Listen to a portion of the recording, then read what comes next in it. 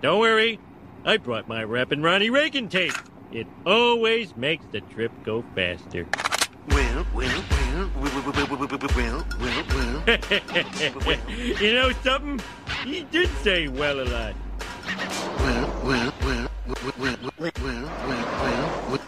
Welcome to Michael and Us. I'm Will Sloan, and unfortunately, my co-host Luke Savage is not present today.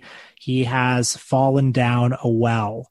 But don't worry, rescue teams are there right now to save Luke and to treat any injuries he may have sustained. Until then, we're keeping him in our thoughts and prayers. So stepping up to the plate tonight is a fellow content warrior. He is a writer, comedian, co-host of the Pod Damn America podcast, and a contributor to Redacted Tonight. And his name is Anders Lee. Thank you for being here. Hey, Anders Lee here. I'm honored. First time, long time. I understand Canada is a very large country with a small population, so I guess it's taking those rescuers a long time to get out to wherever the well that Will is. Yeah, sorry, your Will that Luke is in. Yeah, there's a team from Nova Scotia and another team from Saskatchewan, and like we're seeing who can get there quicker. So I want to ask you about a couple of things that you've done recently. First of all, Redacted Tonight is part of the RT television network, formerly Russia Today. And funnily enough, when one watches your videos on YouTube, they all carry a little disclaimer that says RT is funded in whole or part by the Russian government, right. Which I find that very funny. How does it feel to be funded in whole or part by the Russian government?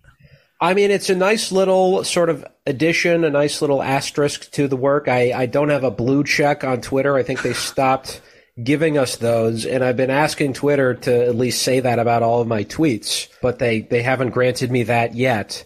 But it is I will admit, kind of cool to have that on my content. I never thought that would happen. So. Do people get upset about it? Do you ever instinctively get people who are angry at you and say, well, fuck this guy, he's in the pocket of the Kremlin or whatever?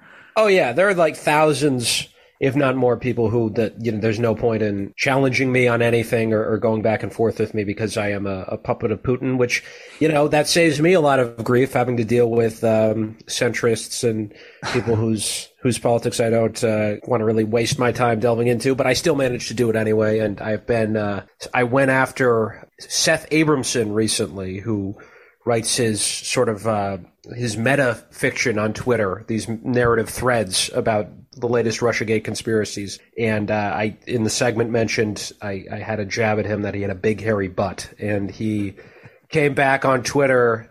Spot the lie. I don't know. Right. He said, according to him, everything in the segment was false except for that line. But when I asked him to name some of the untrue claims I made, he didn't respond. So. Well, it's nice when there are some issues where people can come across the aisle and find some point of connection. That's right. One more question about that. When you're doing your taxes or something, or you have to go to an airport or anything, do you ever get harassed about it? Not yet. It's a independent corporation. The funding does come from the Russian government, but the company itself is not a state apparatus, so I don't think the IRS really looks into that too carefully. But and no airline issues yet. I think still being white and Scandinavian does me some favors in that department. Oh, thank God. So people can find your pieces on YouTube. One of the recent ones took on the subject of philanthropy, which I think we can all agree is very bad.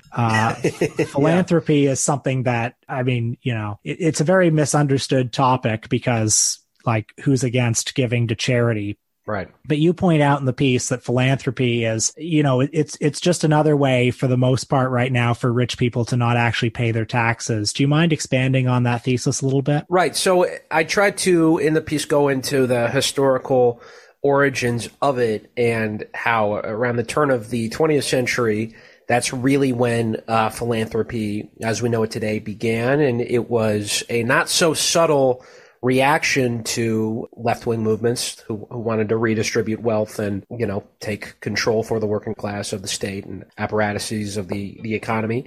And it was really a sort of a buffer against that. And that's, I think, what it continues to be, although the threat of the left has diminished quite significantly since then.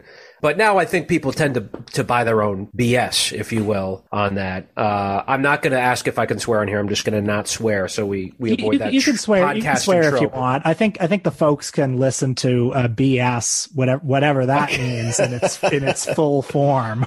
I just wanted to avoid the trope of asking, "Can I swear on here?" which is podcasting classic. But yeah, I think today they are really in a state where the ruling class believes in what they're doing, but it is a lot of what they do, and there's specifics that a lot of people have written about. I'm not just, completely making wild accusations.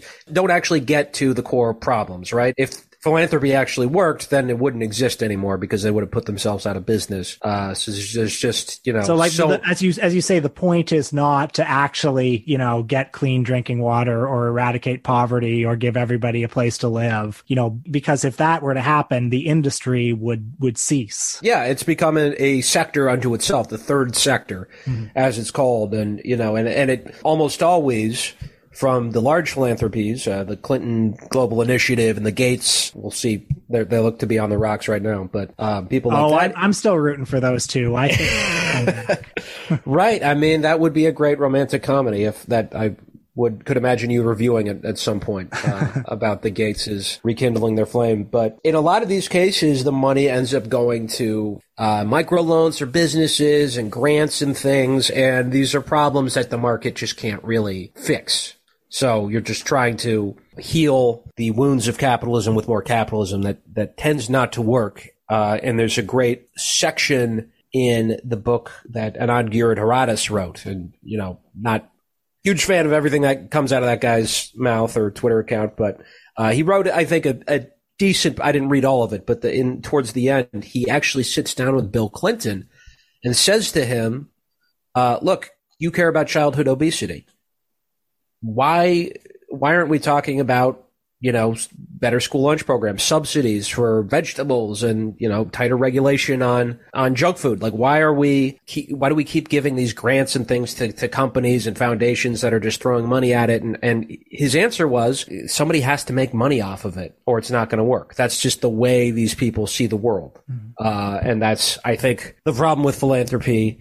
In short, and not to say there's no good that comes out of giving to charity or anything like that, but at the end of the day, I think the people who are affected by it should have control and input. It shouldn't be coming from on high, someone deciding to cleanse themselves morally by, giving a homeless person somewhere to sleep for a night. And as we've seen, it usually doesn't work out that way. It trickles down into a huge sector that's become sort of a bureaucracy, really. And more than ever, governments regard the philanthropic industry as a way to outsource its own responsibilities. You mentioned the New Teacher Project, which sounds very dystopian. What is that? Right. Yeah. I should mention the piece I read. One of the pieces in preparation for this, the one that I cite, was in Catalyst a few months ago about the third sector and how it's very much in with the charter school movement, of which I am a product. So if anyone is listening and you're an opponent of charter schools, you're a public education union advocate, you could feel free to use me as an example of what will happen to your children if they go to a charter. But basically what they did was found ways to slash budgets in schools instead of dealing with what are real problems with student retention and test scores and all these things, literacy, graduation rates, all this stuff. They just found a way to cut some money out of the budget that didn't address any of that, and then sort of patted themselves on the back for it.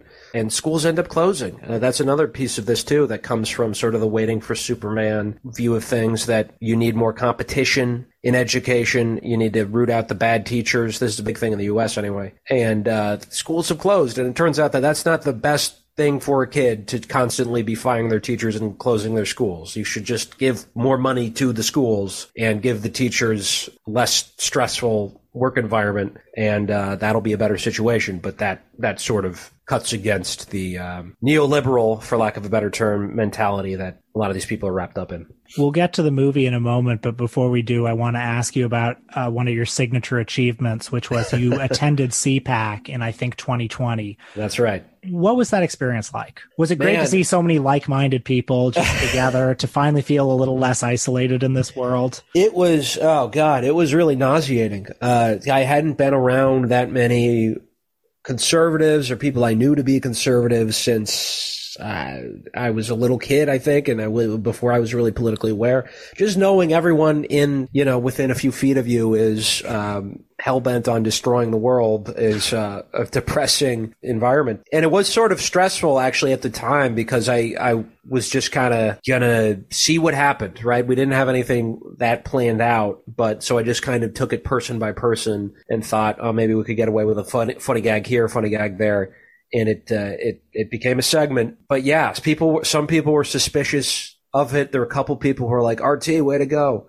But did some people not know what RT was, I assume? Yeah, there were some people who were not familiar with it, some people who were and were fans. I think a couple people got wise to it being a joke, so I sort of tried to I pretended to be a conservative myself. And what were some of the things you asked them? Well, in the segment, I asked about flag pins. There were a couple of people who were not wearing flag pins. I made sure to wear a flag pin that day. And, so a woman was wearing green instead of red, white, and blue. So I had that upper hand as an American. I was promoting the country a little better. So I asked them about that, tried to find the hypocrisy. And I asked about the wall. Actually, probably the biggest thing I asked about was that year's theme, which was socialism. So I asked people to explain socialism, and as happens a lot of the time, they ended up sort of describing capitalism.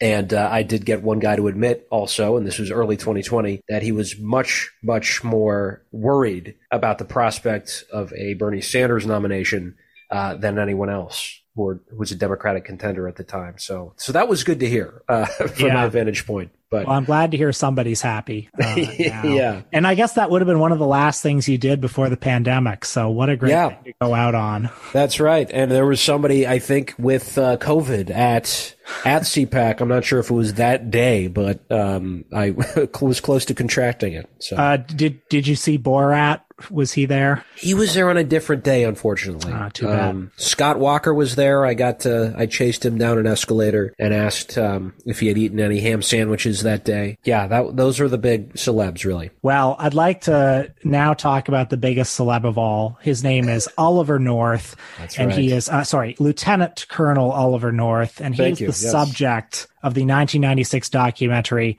A Perfect Candidate. That's the dramatic thing I always do before I lead into a clip. A little unnatural. Putting a bullet in Rob is like shooting a corpse. I think the guy's dead. I think the problem isn't Rob, it's us. Do people feel comfortable about North? And the answer is no, they don't feel comfortable yet with Oliver North. And the job we've got to do is try to make them comfortable. If they get comfortable, they'll come home. I think the only way you do that is remind people that there are some serious differences of philosophy and that North is a hell of a guy. He's a family guy. People do like Oliver North. And I just don't think you do that with negative stuff. For those who don't know Oliver North, I'll just lay out a few crucial details. He was a member of Ronald Reagan's National Security Council who became the key figure in probably the key scandal of the Reagan administration, the Iran-Contra affair. It was alleged that Oliver North masterminded plans to exchange arms with Iran in exchange for the release of 3 American hostages, and that the profits from the arms sale would be channeled to the Contra rebels in Nicaragua. This was in violation to a law passed by Congress that prohibited U.S. funds going to the Contras. It was also a political disaster because Iran took 3 more hostages after releasing the other 3. So just bad news all around. And Oliver North later admitted to misleading Congress when he was charged for this.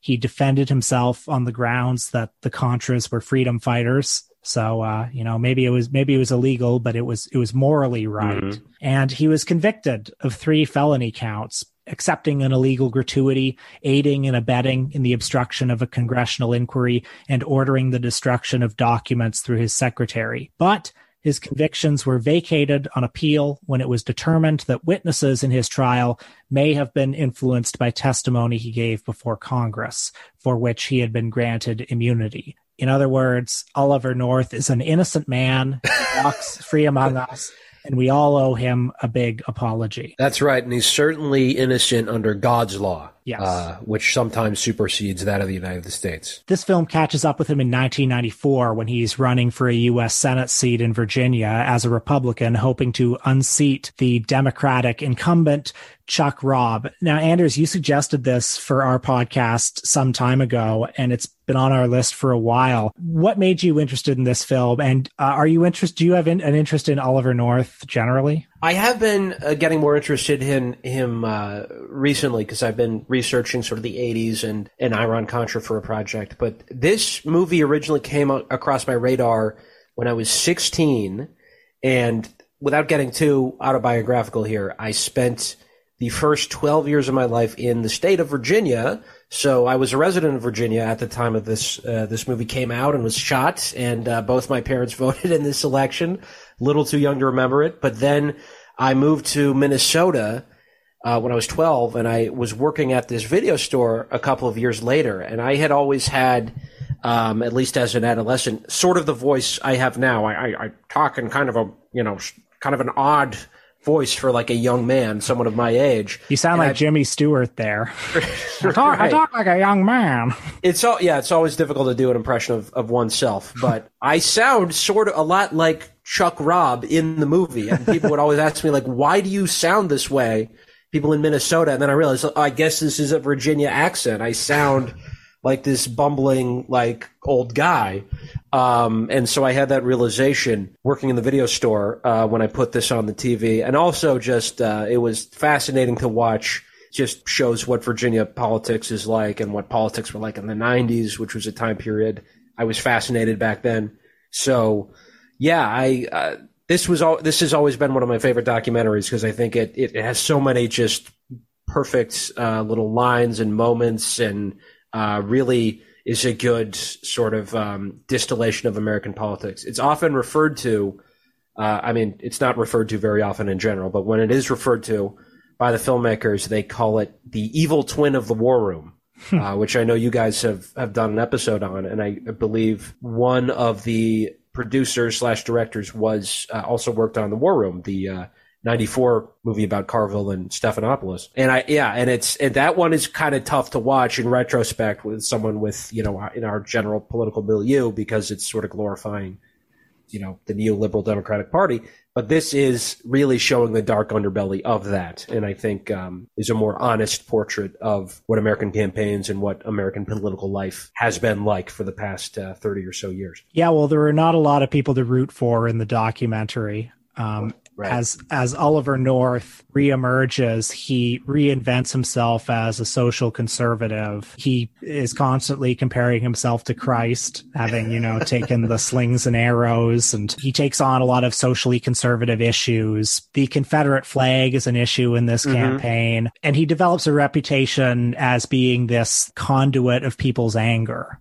He's the right-wing populist demagogue. Meanwhile, Chuck Robb, not the most inspiring candidate, pretty much the definition of like a bad Democratic politician, somebody who arrived on the scene as a classic socially sort of liberal, fiscally conservative guy. There's a funny scene in this movie where there are some striking workers at a factory in town, and they've brought scab workers in to replace them. And a reporter is asking him, well, what's your position on this? And he says, my position is the same as it has always been. And they said, well, what's your position? I've not changed my position.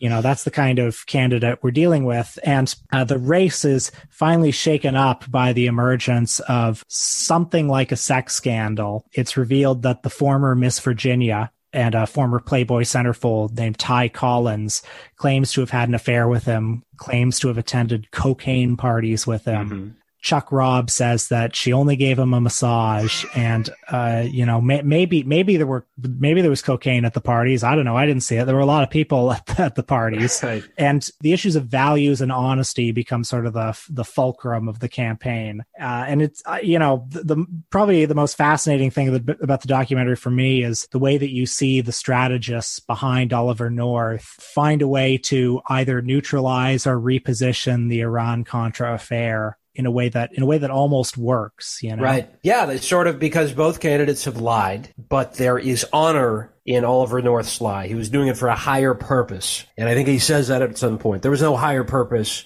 in Chuck Robb lying, hilariously saying that he did go up into a hotel room with a Playboy model, and they did drink champagne, but there was only a massage, nothing else, which is just comical that he would expect anybody to believe that. And so his lie is not one of integrity. It's not for a greater good. And it's lying and honesty becomes, as you said, kind of the main theme of this campaign. And Chuck Robb takes the position that he has never told a lie ever.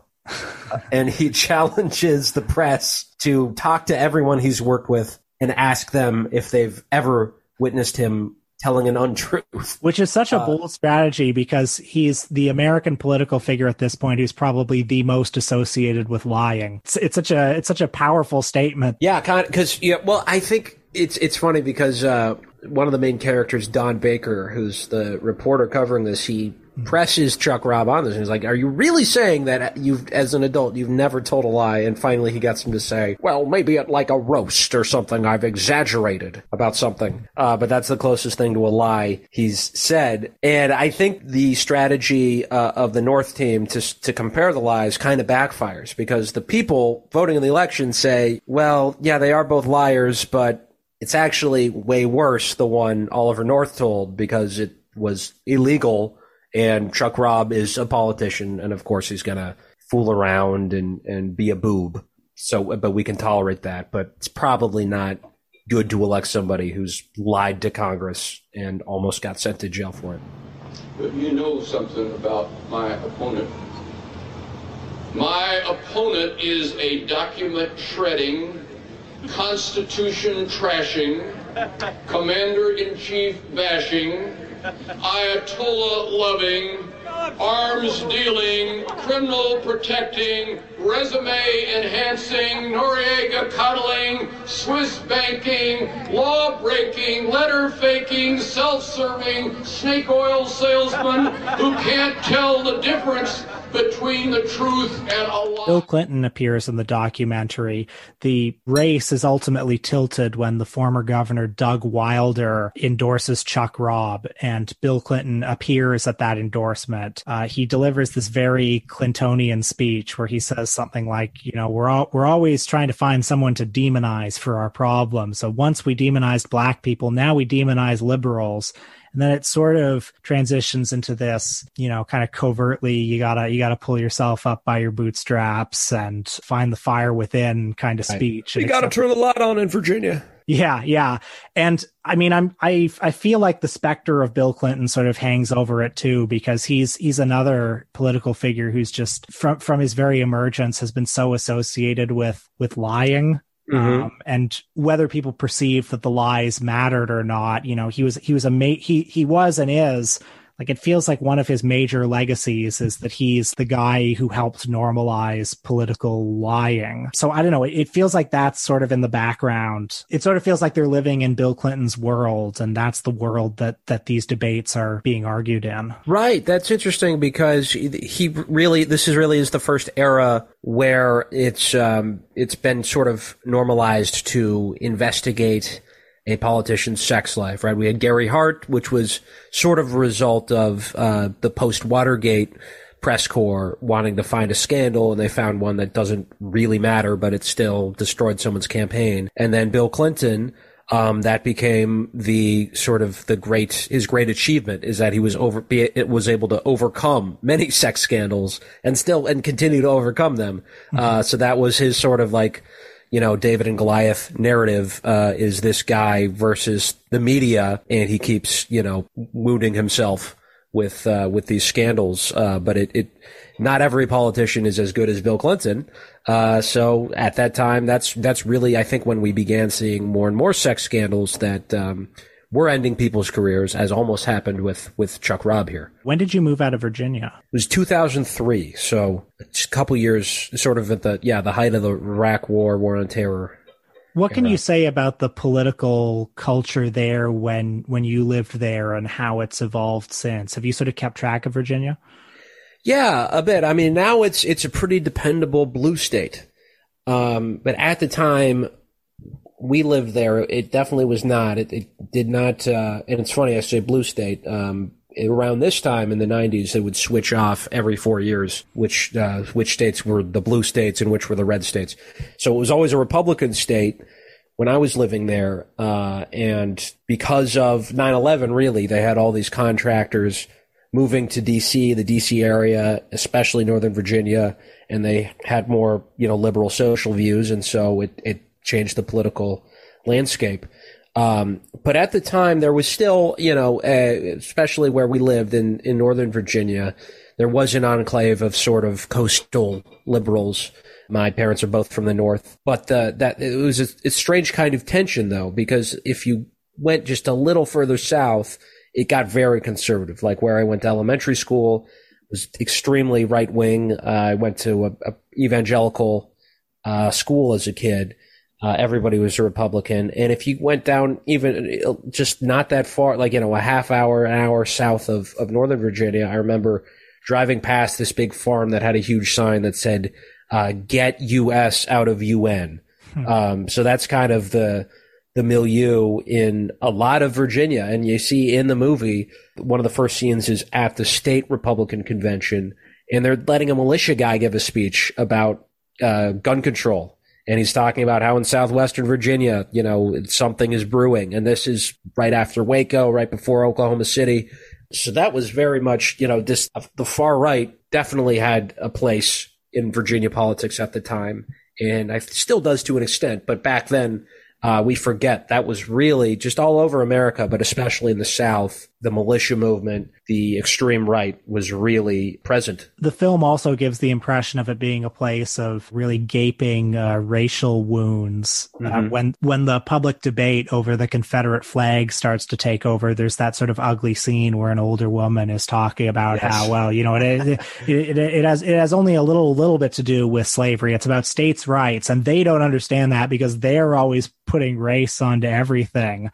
Right. This is a daughter of the American Revolution and a daughter of the Confederacy. I think she's in those societies, and the best part, she pronounces racism as racism. Yes. Did you sense a lot of that when you were growing up? That kind of racial tension, for lack of a better word? Not a ton. Not where I was living, really. I mean, the school I went to was predominantly white, and Northern Virginia is pretty diverse, but I wouldn't say there was tension there, because even at that time, I would say probably most of Northern Virginia, at least the people I was surrounded with, were transplants and, not originally from Virginia. But down south, it certainly was a factor. One of the almost like painfully banal things you can say about this documentary is that it foreshadows the rise of Trump, which is like one of the lamest things you can say about any documentary. But if I wanted to do like the really kind of lame lib reading of the film, I would say that it's this man Oliver North with major character issues comes in and very sort of cynically adopts certain signifiers of the far right, and then destabilizes everyone's understanding of what is true and what is morally right, and becomes this conduit for a lot of free-floating rage, and also coasts along on a certain name recognition because he may be infamous, but he's still famous. Does anything of that resonate with you? Yeah, I mean, I think it goes to how much of Trump is not new, right? he supposedly started this thing of alternative facts. Well, Republicans have been distorting reality for a very long time, and Oliver North was certainly doing that in his campaign. And I think maybe the key difference between him and Trump is North said, yeah, I made a boo-boo, I didn't know, I told a fib, but it was for a good cause. And whereas Trump would just bypass it. He would keep spinning and say, well, what I said actually was true because of X, Y, and Z, whereas, you couldn't really get away with that back then. Nor could you get away with, if you look at someone like Bob Dole, who refuses to endorse Oliver North in the movie. Mm-hmm. This is a couple years before his last presidential run. His rhetoric, I would say, is pretty different from Trump in terms of race. It's sort of race neutral in and of itself. I mean, it's all code words, right? But he's not really inveighing too much against, the Muslims or anything Trump would say. But I would say North was a little more towards the wing of the Republican Party that was, friendly with militias and overtly racist, because that's who he needed at that time. And that's who had, beginning in the 80s, when he became a national figure, he became a very popular folk hero among people on the right and on the far right. So I think that's, consciously or unconsciously, I think that's what he grabbed onto. And yeah, in some ways it's a precursor to Trump, but it's not all that new, a lot of the dishonesty. Do you think his conversion to religion was sincere? I kind of bought it because it was just so descriptive about the crown of thorns and all that stuff. And, It's not like when Trump talks about religion. Right. Yeah. 2 Corinthians, yeah. I kind of bought it, but it's possible that that was his homework assignment, and he actually did it, unlike Trump. You can't feel badly for running a positive campaign, right? I don't regret that, but I don't regret that. But somehow, look, the winners write the history in this stuff. And in the end, the negative stuff sticks and it works.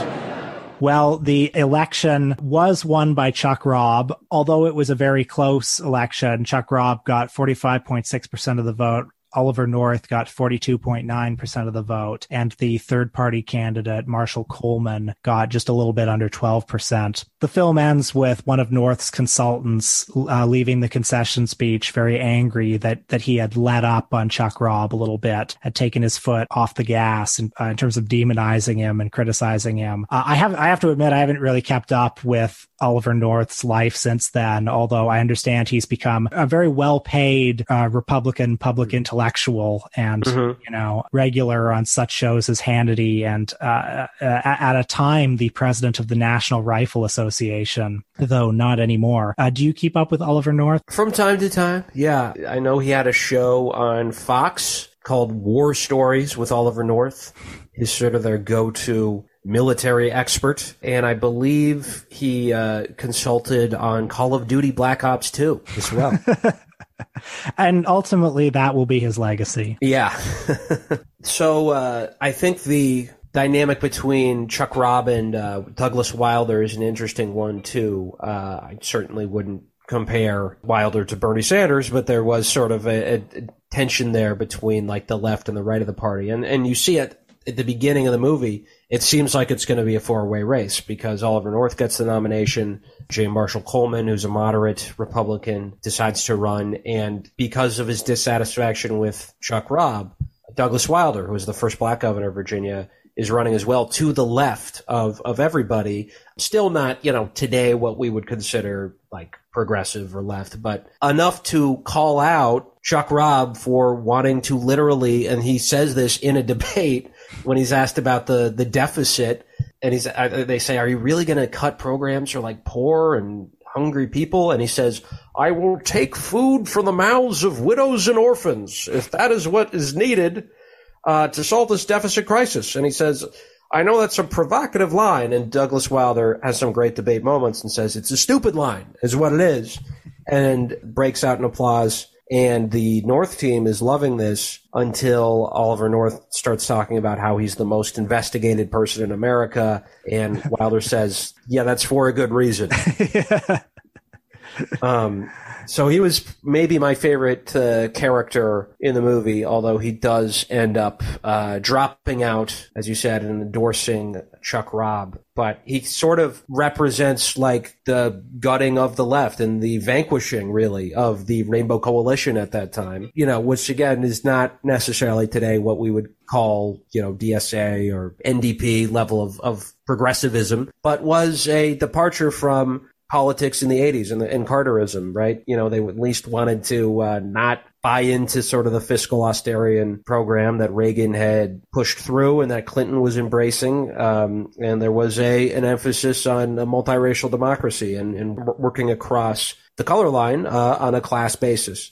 He was part of that coalition. Douglas Wilder was not exactly Jesse Jackson, but was at least saying, not so fast. This is not a good idea. We don't need to become Republicans, and we know what happened after that with the end of Clintonism. Well, thank you for bringing this movie to the podcast. You couldn't have picked a more appropriate movie for us, and you picked a good movie too, as opposed to a lot of the political documentaries we watch. So I much appreciate it. Can I ask you to tell the people where they can find you? Sure, you can follow me on Twitter at Anders Lee here. I'm on Instagram at Dursley1, and my podcast is Pod Damn America, and the show, as mentioned, is Redacted Tonight on YouTube and Portable.tv. Thanks again, and I'd love to have you back on when Luke's here too. So that, when we were talking about this, Luke said, God, it's a shame that we're blowing the Anders appearance when I'm not there. So I think we can prove him wrong. So. And you weren't talking about the hockey player Anders Lee, because I know you're both Canadian. Fuck it. The whole episode is going in the trash. Yeah, he's a big Michael Moore fan as well. So. And until next time, watch this drive. I can't believe you kids don't know about the great patriot Ollie North. In the 80s, there was Cold War drama. We fought the commies inside Nicaragua. Our friends were the Contras. Freedom was their mantra, so we sent them lots of money for guns and landmines. Congress stopped the Contra money flow just 'cause they moved a teeny bit of blow.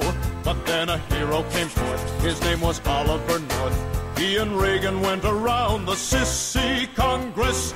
Ollie North, Ollie North. You see, North secretly sold missiles to a harmless country called Iran that would always be a grateful ally. Then he gave the profits to the Contras. Genius!